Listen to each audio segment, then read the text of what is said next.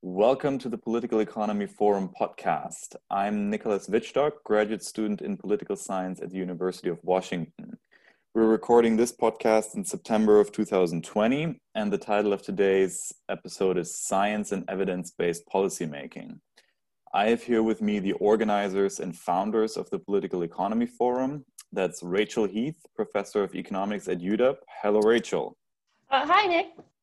Also here with us is James Long, professor of political science at UW. Hello, James. Hi, Nick. And finally, we have Victor Monaldo, also professor of political science. Hello, Victor. Hey, guys. So a lot of the recent posts on the forum's blog have stressed the importance of science for politics and evidence-based policymaking for pretty much everything.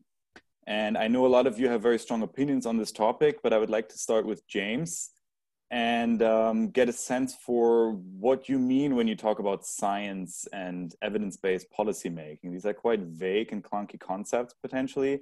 So what are we talking about here concretely? It is, Nick, and that's a good question, because every time I teach this, I have to actually remind myself and go back and say, well, what do we mean by science, and how are we using the scientific method in political economy? And these are big words that people use a lot, but I don't actually think they're very obvious in terms of what they mean generally, or in terms of how they might actually be applied in the research and teaching that we do. So let me first kind of say what I think generally the important takeaway points for science are that guide our teaching and work in political economy. The first thing is that, to me, science is a language. It's like German or French or English. It's a language that people who speak that language, when they come across similar words, they have the same idea of what that word is indicating in terms of the concept that it means. So I think science is a language, is a type of language. I also think science is a method of inquiry. And what I mean by that is that science guides how we can try to seek truth, or how we can at least reject things that are false, or reject some things and try to muddle through to an answer where we get partial truths, or things that help guide us to greater and greater knowledge. Now, let me first say that science is different than other methods of inquiry in this way. Religion is a different method of inquiry. The way that you gain truth in religion is very different than science. In religion, it can be through the reading and interpretation of religious texts, or listening to sermons by religious leaders, or receiving divine revelation. But that's a different way to understand truth and gain knowledge than in science. So how is it done in science? Well, science uses theories, and theories can come from previous science. Scientists' theories can kind of come from the world that we observe and be developed from things that we're observing and intuitions that we might have. Theories can also just kind of come from inspiration. You're in the bathtub, you're in the shower, you have a dream, and something appears and sort of inspires you to develop a theory. And from that theory, we basically derive hypotheses that are testable in a way that makes science very different than religion, which is that the testing of the hypotheses or the predictions that come out of those theories are falsifiable, meaning that science gives us a way to try to gain knowledge by testing hypotheses, when the hypotheses will tell us whether something appears to be right or whether it will at least reject something that is wrong. And we will know whether or not we're right or wrong in our hypothesis testing. We'll know whether or not we're wrong. And anyone speaking the language of science will be able to see that. It won't be based on our own ideology. It won't be based on us imparting divine revelation to other people. It will be because they speak the language of science. They will be able to objectively understand that the hypothesis we tested was or was not proven to, or was not suggestive of being true, or being true on average, or at least rejecting what the previous baseline hypothesis was, or what the counterfactual explanation is. Okay, these are all ways in which to think about, and words that we use to talk about falsifiability. Now, religion doesn't have falsifiability. There's no way for a Christian to falsify Christianity. There's no way for a Muslim to falsify Islam. And that's why when Muslims and Christians talk to each other about their own beliefs, they're really not speaking the same language. Okay, because for a Christian to believe what a Muslim believes or vice versa, they would have to speak the language of Islam and believe in Islam, or speak the language of Christianity and believe in Christianity. For science, it's speaking the language of science and believing in the importance of falsifiability. And related then to political economy is that we then in political economy proceed with this method, or this method of inquiry, by testing hypotheses about political and economic things that we care about, theories that we have, and then we gather data to do so. And we can gather all sorts of data from all parts of the world and all different levels of units of analysis. And the data that we're going to primarily capture is going to be something related to, the political world or something related to markets. But we can apply the same type of method of inquiry that a physicist would use or a chemist would use in the lab, where they are also trying to test falsifiable hypotheses and test them in the political and economic world. So that's how I think of science and how it relates to political economy, is really being about a language that other scientists speak and can share and then understand a similar set of concepts, as well as a method of inquiry where people are testing falsifiable hypotheses with actual data and then rejecting the things that aren't true, and then trying to find from that hypothesis testing further ways to get closer to truth and knowledge based on falsifiability. Well, that makes a lot of sense. So it sounds to me like you're suggesting that what science really boils down to is making clear statements about how things work, and then see and interrogate and test and try to ascertain whether that actually conforms to what reality sends back to you in signals as a result. Yeah, and what the conforming to reality really is not, I mean, truth is a big word. It's not so much that this is true, it's more that these other things are probably wrong. Gotcha. Okay. So in the context of political economy, how does this work in practice? Rachel, I know you're doing a lot of work related to development economics. How does this process that James is describing work in practice in this field? Yeah, and I think one one thing that I was thinking of as James was kind of describing his view of science, which I definitely agree with, is the evolution of how kind of economic policymaking has kind of used used science. So that I wasn't an economist in, say, the 1980s and earlier, but my understanding is that policy recommendations from institutions like, say, the World Bank, which I've previously worked for, so I kind of know it, at least kind of how it is today. It was much more based on whether it was ideology or kind of a genuine a genuine belief. There was less sense of kind of testing what the World Bank was recommending to low-income countries to do. And as economics has gotten, just more empirical, there's more data, there's, a greater focus on kind of rigorous causal identification. If you're going to kind of recommend a policy, how, kind of what empirical evidence suggests that, that policy, actually has the causal impact that we hope it does. And so, and I think now there's, kind of much more, I was talking about the World Bank. The World Bank, spends, a lot of attention, doing randomized controlled trials of, different policies that they might be recommending. So it's using kind of tested policies, rigorously tested policies, in a way much more than in the past. Okay, that's interesting. So how does this always work, this process of testing a policy first, or testing policies on a smaller scale before they're implemented on a larger scale? Does this ever go awry, or is this a foolproof method? It's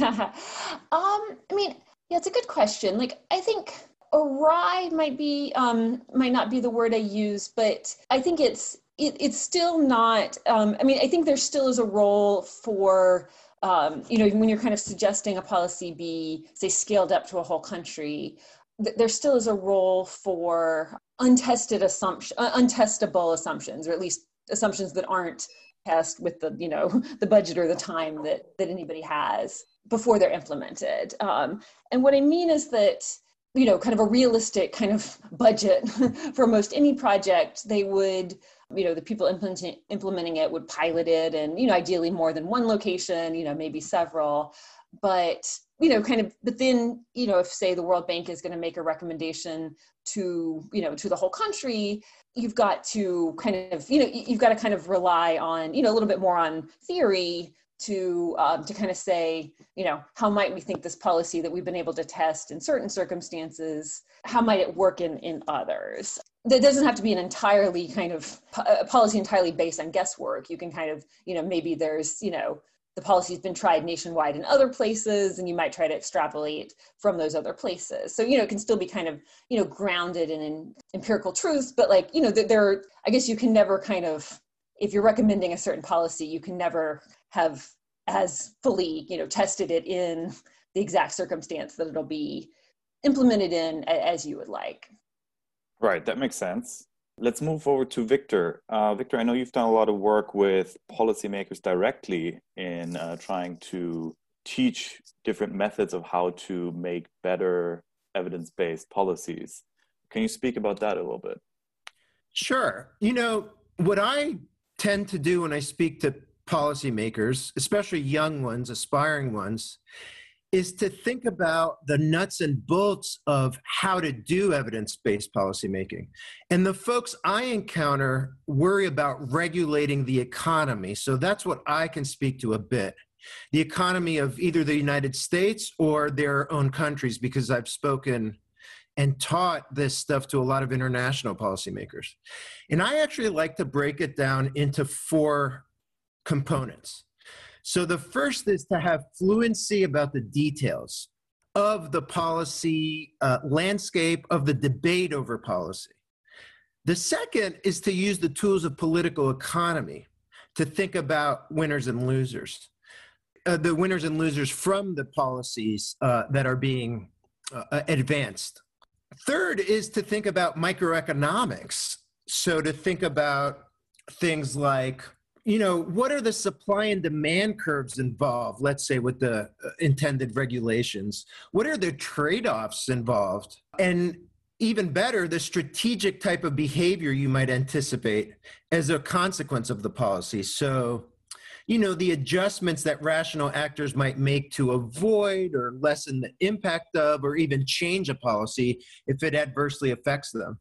And finally, and this speaks back to what James began with and what Rachel elucidated, the scientific method, a research design and data to judge how regulation and deregulation will affect an economy and society. How you might translate a policy question about what the government should do into research questions and strategies about the real world effect of policies. And I can elucidate any of these points if you'd like, if that would help. We'll definitely do that. Yeah, that's really interesting. I would like to know, though, or I would like to press all of you on this question of, is science then the best way to make good policy? Is there no way for science to create bad policy? Is that something that is somehow always immediately or over time sort of sifted out of the system? Science is always good because of a word that Rachel used, which is evolution. And this matters to science in general, but it also matters to policymaking. So the thing about science is falsifiability means the things that we thought were true that a scientific method produced for us, we can use science to say that they're not true. There's no future divine revelations in a religion after a religious text has been made, after, a prophet has preached something. There are interpretations in the modern period, but there's no evolution of religious beliefs as a method of inquiry, right? But science is not like that. Science actually thrives on evolution. So Newton is developing theories about how he thinks the universe works, and those were laws until Einstein. And then Einstein finds things that are not consistent with what Newtonian physics would have suggested. It doesn't mean the scientific method was bad for Newton to use. It just means that science helps evolve and improve itself, again, by finding more and more things that we thought we were right about and now that we can show are probably wrong. And I think for policymaking, this is critical, allowing evolution to be a strength of science and a strength of policymaking rather than a weakness. And so, Rachel was talking about scaling up. If you have a micro intervention that works in one area of a country, or you have an intervention that works in an entire country, and then you do scale it up or you try it in another country, the fact that it may not work perfectly there is not necessarily a fault of science as a method of inquiry. It could be a fault of a lot of different things. And it could be that the science itself wasn't done very well. But that's good, right? Now, if we do it in a second country or a third country, or we scale it up, we just have more and more evidence that allows us to try to hone in on exactly how truthy or truthiness we thought we were before, how much we're able to reject the ways in which we were wrong before. And I think that is science's greatest strength, is that it always is evolving, it's always building on itself. And I think that's absolutely critical in the policy world, to always be learning and improving, but not rejecting simply because the second time you did something, it didn't necessarily conform to the first time, then rejecting the entire enterprise of science altogether. Just say the one thing that I'll add to James's point, which I don't want to say I'm time when science per se is bad in policymaking, but maybe a very specific kind of, kind of reliance on one specific type of science is, and this goes back to, the kind of external validity scale up question as well, is I'm now forgetting what branch or what agency in the US recommended when we're talking about colleges going back under COVID. They said, well, it's not been proven to work to have universal testing when students come to campus. So we're not going to recommend it, which I think, a lot of people kind of disagreed with. And so I don't want to say that, it was, they were trying to use science there and that was wrong, but it was kind of a very specific kind of science in the sense that, well, this exact policy hasn't been tried before. So, tried and kind of proven to work. So it's, it's not worth doing. And so I think, but I think you could also say that, science actually suggested that policy should be in place because, in general, kind of, there's evidence that, testing is very important for restraining the spread of coronavirus. So I think the problem is not using science, but maybe kind of relying on, kind of has that exact same policy, been tested before. Extrapolating kind of from reasonably kind of similar experiences. Just to quickly interject here, I like what Rachel is saying about testing, not being able to test specific policies. But what I'm hearing a lot from what all of you are saying is that science must be used by policymakers. But what I really want to focus in on, who is doing the science here and who is implementing the policies. Who are we talking about concretely here? Victor. Well, I can tell you what actually happens versus what ideally, if I had my druthers, I wish would happen. Please. What actually happens is that ideologues, partisans, and special interests tend to implement policies because they're well organized and can control the narrative. And stakeholders have theories of the world and ideological views, but they have no incentives or tools to actually test those theories and views. They are looking for a specific outcome, and they're looking for a specific outcome usually that distributes benefits to them, or that flatters them, or that helps powerful people.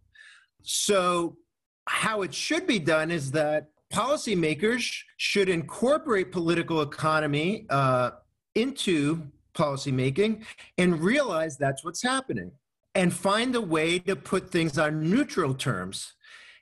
Find a way maybe to outsource to those who can adjudicate debates between different stakeholders who favor regulation versus deregulation, for example, right? And that's where I think actually Rachel is often so modest about the contributions of economics, but I think this is where economics has a large role to play. In terms of economists, they do play a part in let's say, macroeconomic policies in many countries, especially developed countries. But I think they could play a bigger part in the microeconomic sphere in terms of allowing lay people to understand the mechanics of different arguments, right? And again, going back to economic regulation and policy, which is what I focused on in terms of my teaching over several years and increasingly in my research, these claims about regulation, will they promote greater economic efficiency, for example? Will they lead to more innovation? Will they create more jobs or improve public safety? We have powerful economic models that start from simple foundations that can help us gain traction on this. And then folks like James, Rachel, and even myself can think of the evidence we would put forth to defend any of these claims about the consequences.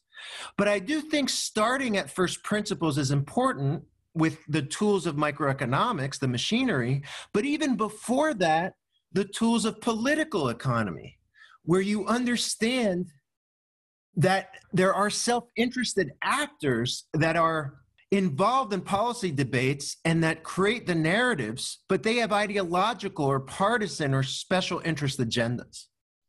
I want to take a step back here and recapitulate what James was saying, was that science or the scientific method gives you the hope that maybe we can create policies that are maybe objectively more productive in some way. But now, Victor, you're suggesting that most of the time, or in a lot of cases, that's not what happens, right? But because rather well-connected, wealthy, influential interests somehow dominate the conversation. First of all, what is that conversation that you're talking about that is being dominated? And is there any, what exactly are you suggesting to circumvent this issue? Are you suggesting that we should maybe create more technocratic styles of government? Well, I'll just say very quickly that I think, let's take an institution that is probably the least worst version of what Victor said, which is it's not going to be entirely captured by partisan political interests, but it might be somewhat ideological, like what Rachel said. So let's just take the World Bank as kind of an example.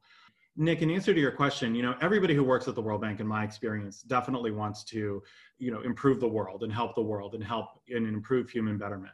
And it's an institution, right? So personalities matter, bureaucracies matter, vested interest, captured interest matter, as well as the people that are donating money. They matter in terms of what they want, as well as the people receiving the money and whether or not the programs that the World Bank pursues are actually working. Everyone at the World Bank can have the same goal, right? To alleviate global poverty. But even so, and everybody at the World Bank could then say, well, the way that we're going to meet that goal is we're going to adopt a process called the scientific method, where we just basically test the different ideas that we have, specifically policies that we have, to get towards that goal. And we could use the scientific method to do that.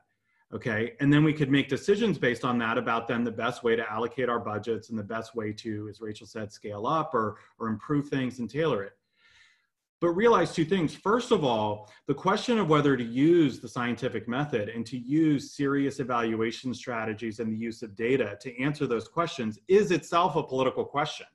And to me, that Victor talking about the political economy really matters. So you have to understand the political economy of the World Bank and its and how it is structured, but also the environment that it's operating in, to see that even their reliance on science and evidence-based policymaking is itself a political question that it has to answer. And as Rachel correctly said, it really didn't do that in way, it's really sort of done that more recently in the last 2 decades, but didn't necessarily do it the way we would consider the most scientific before that.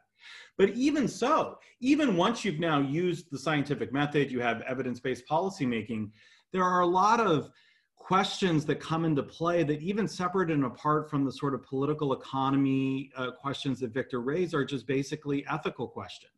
What if you have 2 policies that show you for $1 you can help a person in Bangladesh, or you can spend that $1 and help a person in Kenya, but you only have $1 to spend. So where are you going to spend it? And we can show you that in both cases, it will improve the livelihood of those 2 people in those 2 countries to the same degree, right? So science allows us a process to allow us to use evidence to help us make decisions, but science very rarely, I think, gives us a decision that is not going to be in the absence of other considerations that Victor mentioned, but also just ethical considerations, because there's always trade-offs that have to be considered, in addition to whether or not people want to use the scientific method at all and how they try to answer or go after the goals and the objectives that they care about.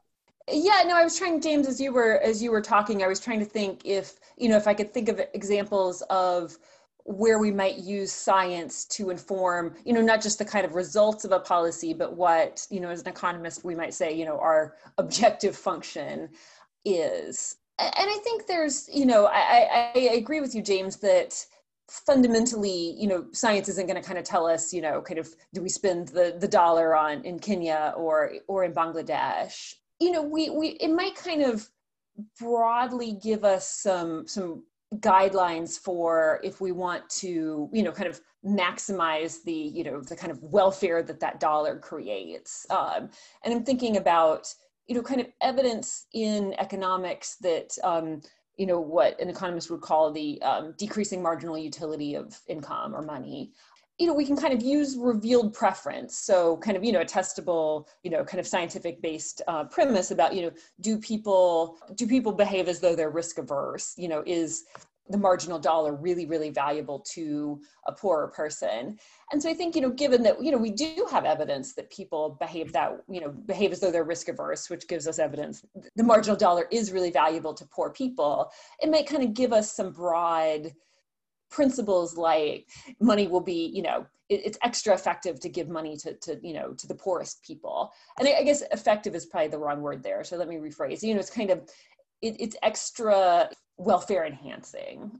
And so I think we can kind of bring in science to the kind of, to thinking about what, our objective function as policymakers should be. But as I mentioned, I still kind of fundamentally agree with you that it's not going to objectively let science tell us, kind of how policymakers should behave. That there is going to fundamentally be kind of a, whether we call it a values or ethics or one of those words that, science can't kind of totally do that, kind of do it all itself, even if we're kind of bringing in science to that conversation. Right. So there's no way to depoliticize science. Nick, I think maybe that's true, but there's a way to shrink the space occupied by ideology, shrink it down to the size I think it deserves, which is much less than it currently occupies.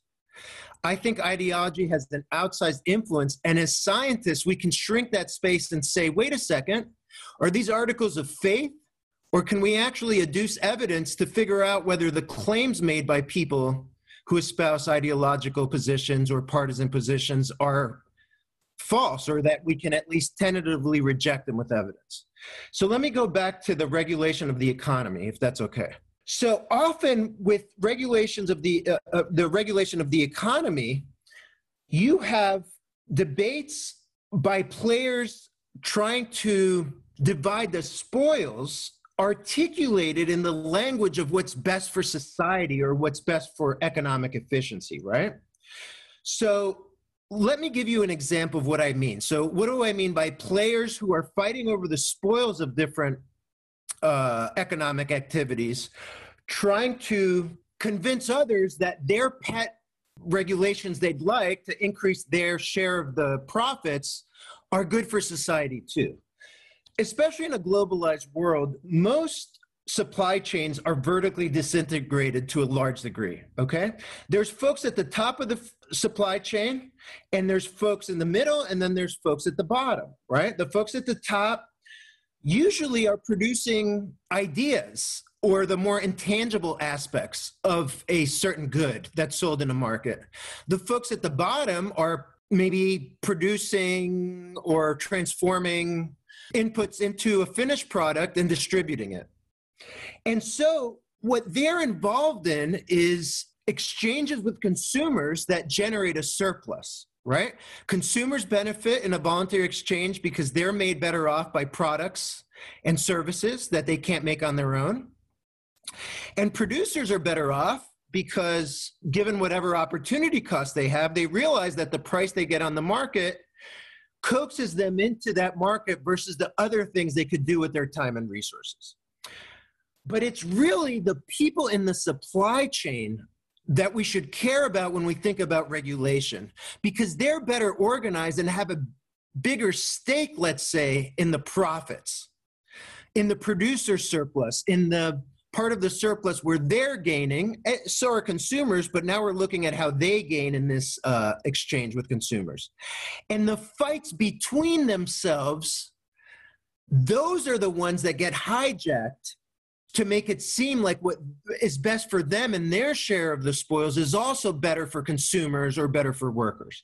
Let me now get very tangible. I've been involved for many years in the debate over intellectual property rights. Not as a central player, but as someone who's tried to teach the nuts and bolts of the economics of this and the evidence of this to policymakers. Increasingly in my own research, though, I've gravitated towards those questions. And there, the people at the top of the chain, they specialize in ideas, and those at the bottom of the chain specialize in making and distributing products. And so those at the top of the chain, they want royalties for their ideas and they want stronger intellectual property rights. Let's say the designers of chips that go into smartphones. Those at the bottom, though, they want to pay less money to those at the top in the way of royalties. They want to negotiate better terms for themselves because they're competing over the spoils with those at the top. There's a battle over the producer's surplus, so to speak, right? And in order to do that, in order to compete over better terms, they don't only negotiate with those at the top, let's say the designers of the chips and the smartphones, but they go out to the public sphere and the political arena. And they say things like, well, those at the top of the chain, the idea makers, they're just rent seekers. What they're trying to do is price monopolistically or engage in anti-competitive practices with their claims for stronger intellectual property rights. Or they're engaged in frivolous lawsuits that are harming consumers and innovation. Or they're just contributing very little to that value chain. So they should get a much smaller cut of the profits. And by the way, if they do, this will be better for society because if they get a smaller cut and we cut them down to size, that'll mean there'll be lower prices and more innovation. Well, those at the top of the chain, those producing the ideas, come right back and they overinflate perhaps the importance of the intellectual property, or they try to strengthen their property rights at the expense of other players in the chain. Notice how this is a fight between folks over the spoils, right? Not over the size of the pie, but they make claims about the size of the pie and how convenient that they choose the policies that help them gain larger shares of the profits. To say, and if you enact these policies we like, it'll make society better off as well. That's where we can shrink ideology and special interest as scientists, right? Especially political economists, because we can understand the distributional struggle and then say, let's take these claims about the size of the pie and see if they're true.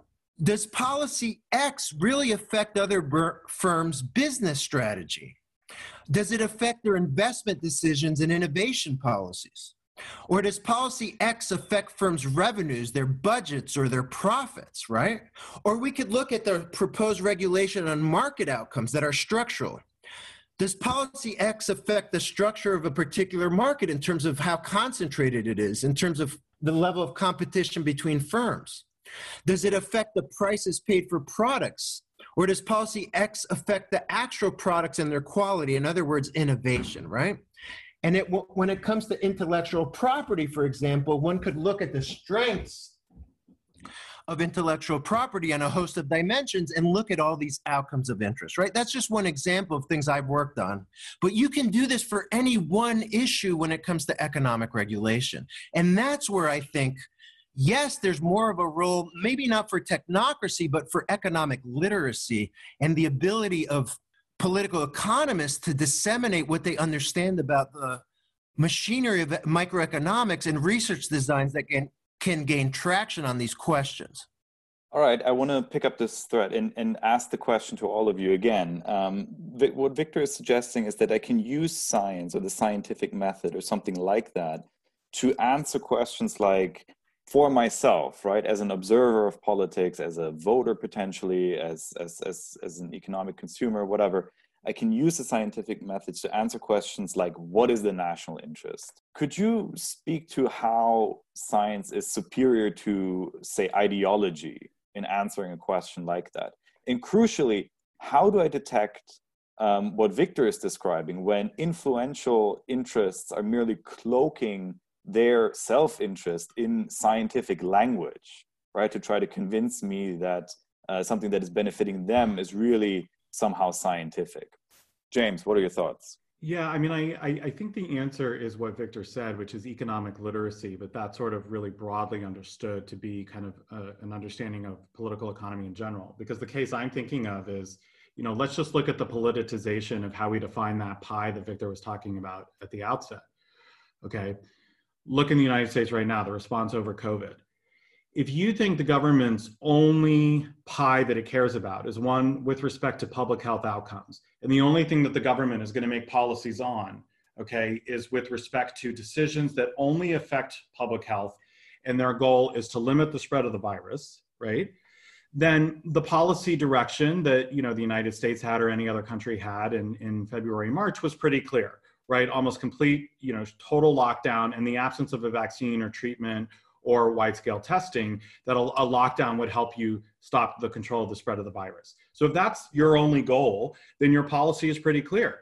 However, you could totally reject that as being the pie that you care about, and you could politicize something else and say, you know, we don't care about public health outcomes. The government is not going to create policies on public health. Instead, the government is only going to create policies with respect to the economy. Okay, well, if that's true, then the government might consider the effects of a lockdown for public health reasons on the economy, but it's not going to care in that view about what the public health outcomes are. It's only going to care about what is good or bad for the economy. Well, if the government does that, then I'm guessing a lot of economists would believe that the lockdown is going to be pretty hard on the economy, at least in the short term. So what is a government to do if it says in the public health pie that we care about maximizing what we're able to do, we have a lockdown, but for the economy, we don't?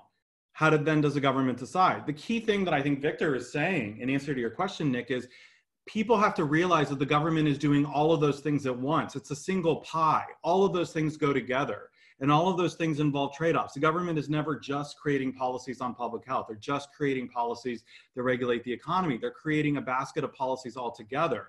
And so it's not just the trade-off in various public health policies to improve public health outcomes or economic policies to improve growth or employment. It's how does the government decide all of these things together at the same time? And then what are the trade-offs that it can and should make? Science helps at least use evidence or theories about how we might try to, as Victor and Rachel have said, either monetize those or put some sort of a, you know, value on, or a value function on how to think about how to compare across various dimensions of policy. You know, what does it mean to save a life economically versus to save a life in public health? But the fact of the matter is that it's a single pie. The government is making all manner of policies, and all of these policies involve trade-offs. And the politicization of this has become that the Democrats are supporting sort of viewing the pie as a public health concern. Republicans are viewing the economy as the concern, and they're not realizing that whoever is elected in November has to care about both and legislate on both. And by the way, the American people are falling into this trap as well by viewing things as either one or the other and not recognizing both.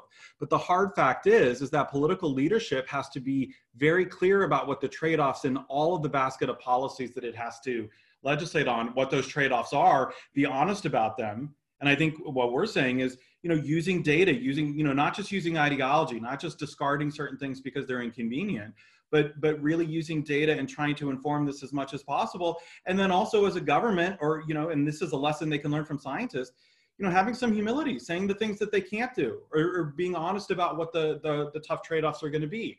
And that any one decision is going to have some negative consequence on people, but they're doing it for these reasons, and this is why, and this is what it's based on.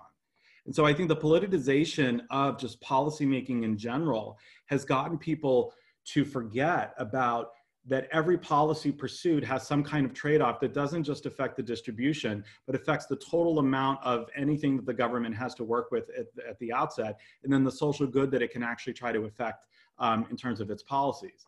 And that to me is the huge problem with what Victor is saying in this current moment. Thank you. Rachel, did you want to add anything?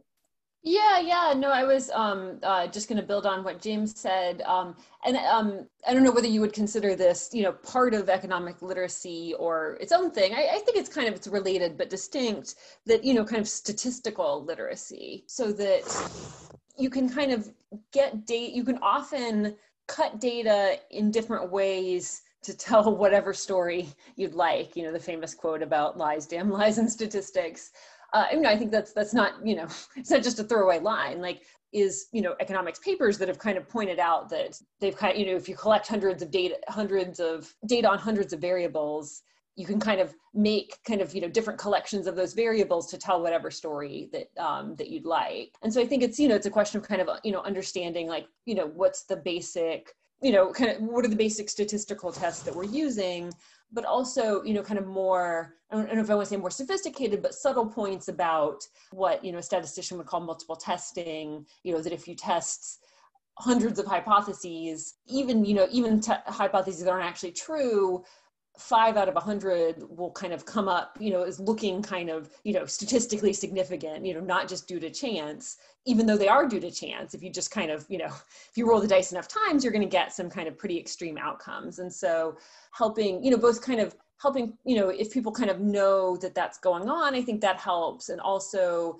if policymakers and just the general public, this is getting, I guess, a little subtle to kind of for everybody to understand, but I think it's, it's certainly kind of, it's people that are kind of, the scientific experts that would interact with evidence and data, things like pre-registering studies to try to kind of keep, the people doing the studies from doing exactly the cherry picking that I was talking about, which by the way can be, it can be subconscious. It's not necessarily some evil manipulation. It could just be that, you kind of have this, even the most kind of rigorous empirical person, has their, kind of belief coming in. It doesn't have to be based on ideology. It can be based on, well motivated theory. But even kind of the, the most careful empirical researcher kind of needs that opportunity to tie their hands to say, I'm not going to kind of let my subconsciously let any sort of bias come into the work. So, and I guess I kind of conflated two things in this answer. One is kind of statistical literacy, and the other is things primarily that, kind of empirical social scientists should be doing, themselves. But I think they relate in the sense that it's kind of useful, at least for the, the consumers of this policy evidence, to kind of know that those type of initiatives are going on. Yeah, I do think those things relate. Thank you very much for this. Victor, what do you think? So just let's try to circle back. What is the gist here of the question now? Is it about what should we do prescriptively, or is it, try to remind me exactly what our objective is here. Right. I think the question is, how do I detect when self-interest is being cloaked as scientifically sold as national interest, for example? And how... The answer to that is always assume that's the case. That's the default. Continue. Okay.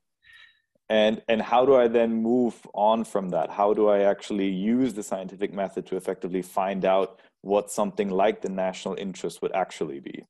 Well, let me go back to the 4 pillars of evidence-based policy as I understand them and as I teach it.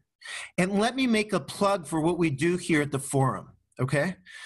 The first thing I'll say, what are the 4 pillars to remind you of how I began, right, when you first passed the mic to me? Fluency in the details of the policy.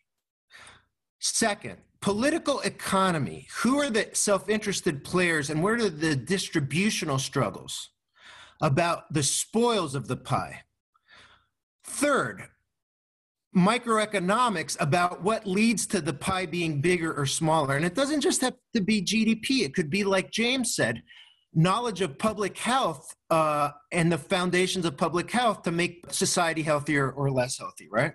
I will speak of economics because that's what I'm used to doing, but it doesn't necessarily have to be dollars and cents. And of course, public health itself can be translated into the measuring rod of money, which is what economics does with everything, right?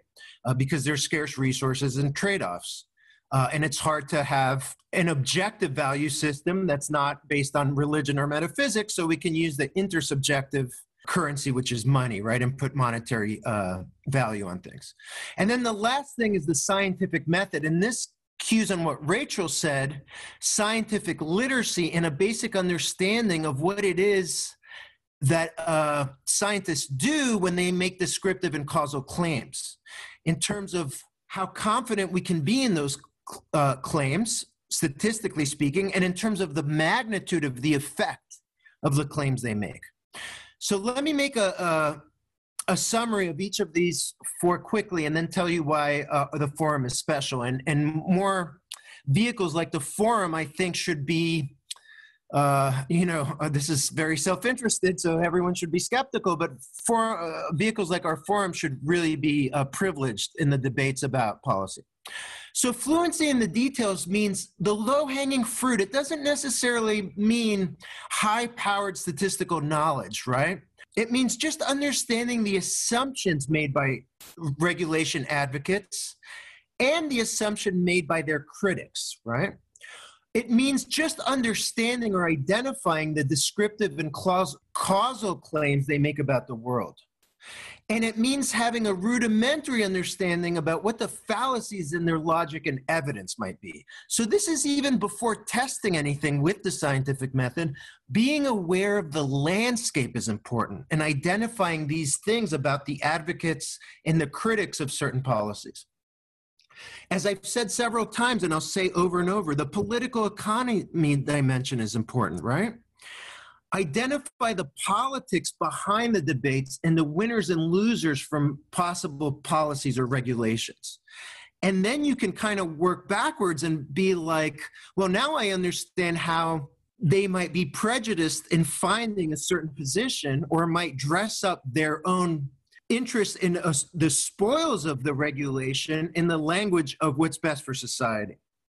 The third thing, as I've said several times, and I've been supported by James and Rachel, microeconomics actually, I think, is underappreciated as much as people criticize it for several reasons, right? Because it at least gives you a default theory of the mechanics, right, of the logic behind positions that are taken in debates, right? And as I said, this means understanding basic supply and demand, trade-offs involved, which James spoke very eloquently to. And the behavioral adjustments, I think, is key. We haven't spoken too much about this, but it's important. The perverse incentives regulations create or policies create so that you might actually not get the intended effect because of the strategic adjustment of actors to the policy, or to try to change the policy. And then I'll just finish off with the scientific method. You know, sometimes the scientific method is overcomplicated in the way we present it to people. James and Rachel have both spoken about the logic of counterfactuals, and I think understanding that logic might be more important than understanding, let's say, the specifics of statistical tests or some of the anecdotes or data that are thrown to you that might be biased, right? And just basic points of literacy on this is always try to get leverage by maximizing the data points you have to work with, right? Policy change is often about a discrete one-off change. Let's say, let's change the minimum wage versus keep it the same or something like that. But often policymakers have no incentive or opportunity to actually exploit many more observations, let's say, about the minimum wage. So they might pronounce that a national minimum wage or a change to the national minimum wage laws would be effective. It's up to folks like us, scientists, or just lay people to say, well, we have 50 states and many counties within those states and many cities within those counties that have probably experimented with minimum wage laws, right? So let's exploit that variation to maximize our data points, right? And look at states that have adopted the policy and some who have not, variation in the timing of adoption, or variation in the degree to which some cities adopt the policy and others do not. Aside from maximizing data points, the most important literacy advancement or enhancement folks could make is to understand what counterfactuals mean, right? The logic of counterfactuals, right? And to try to think about observational data in a way that mimics that logic. To think about why an experiment is a gold standard in terms of randomized control trials, where the assignment to the treatment is random, and what you might do with the data that is thrown out by policymakers and the like to say, let me scrutinize the claims and ask, are those claims vested in an approach that respects the logic of experimental design? In other words, to think about treatment and control groups. And one silver lining about the pandemic, you know, I and others are grasping for silver lines to this cloud, is that these vaccine trials and the elevation of public health officials to important positions in the public debate are at least allowing people to be more conscious about what it means to randomize, to have experiments, and to have treatment and control groups, and why that's a good way to try to adjudicate claims about the world. So I think advancing the positions James and Rachel specified with literacy around these topics in the pandemic, hopefully there will be a long half-life to this being in people's imagination, especially as the vaccine trials and the efficacy of the vaccines and the results start to trickle out and the media starts to expose it. It's our job as scientists, though, to hold the media accountable and not let them get caught up in what special interests might want to do to manipulate that logic and language in order to sell things that are good for them. Quickly jump in and say that what I think a masterclass of this actually is by politicians. And exactly what Victor just described is Governor Jay Inslee's response to COVID in the state of Washington. Now, you may not like Jay Inslee for whatever reason. You may not be a Democrat, and you may not like the policies that he has implemented regarding COVID. But what Victor just described is something that he has been very good at doing, which is basically in his public statements and in press conferences, when he has anticipated the need to either communicate a policy or a policy change, he has consistently led that up with the process by which he's doing it, and the reliance on data, the reliance on learning from other states, the reliance on what he's hearing from public health experts, and not in terms of a medical trial or an RCT like Victor said, but in terms of kind of counterfactual and experimentation. He's been very good at communicating, we're going to try this, we're going to see if it works. If it doesn't work, to reduce the infection rate or something like that, then I'm going to try something else. And that something else will probably look like this. But if we try this and it works, we're going to also keep doing it. And I think, not having watched this play out in any other state other than Washington, I think he's done a lot to reassure the public that, again, even if you don't necessarily like him or the actual policy, by being transparent about his process and his reliance on data and making that decision, as opposed to just making it for, obviously transparent political reasons, which could actually be what he's actually doing. But in terms of the way he's communicating it, it's very much based on science and very much based on data. And I think that gives reassurances to the public who don't know a lot about this virus, don't know a lot about public health. But by explaining policies in this way, they tend to probably follow them and believe in them because they've been communicated in that scientific way. Now, that doesn't mean that everybody believes it, that everybody follows it. A lot of people can reject it. But I think a lot of the success of COVID policy has been based on politicians' ability to communicate the science behind why they're picking that policy. And I think that can help gain the public's confidence and then help hopefully change their behavior. Well, thank you, everyone. That's a great note to end on. Thank you, James. Thank you, Rachel. Thank you, Victor. If you want to hear more about evidence-based policy, be sure to check out the UW Political Economy Forum's website, our blog posts, and other podcasts. See you next time. Thank you.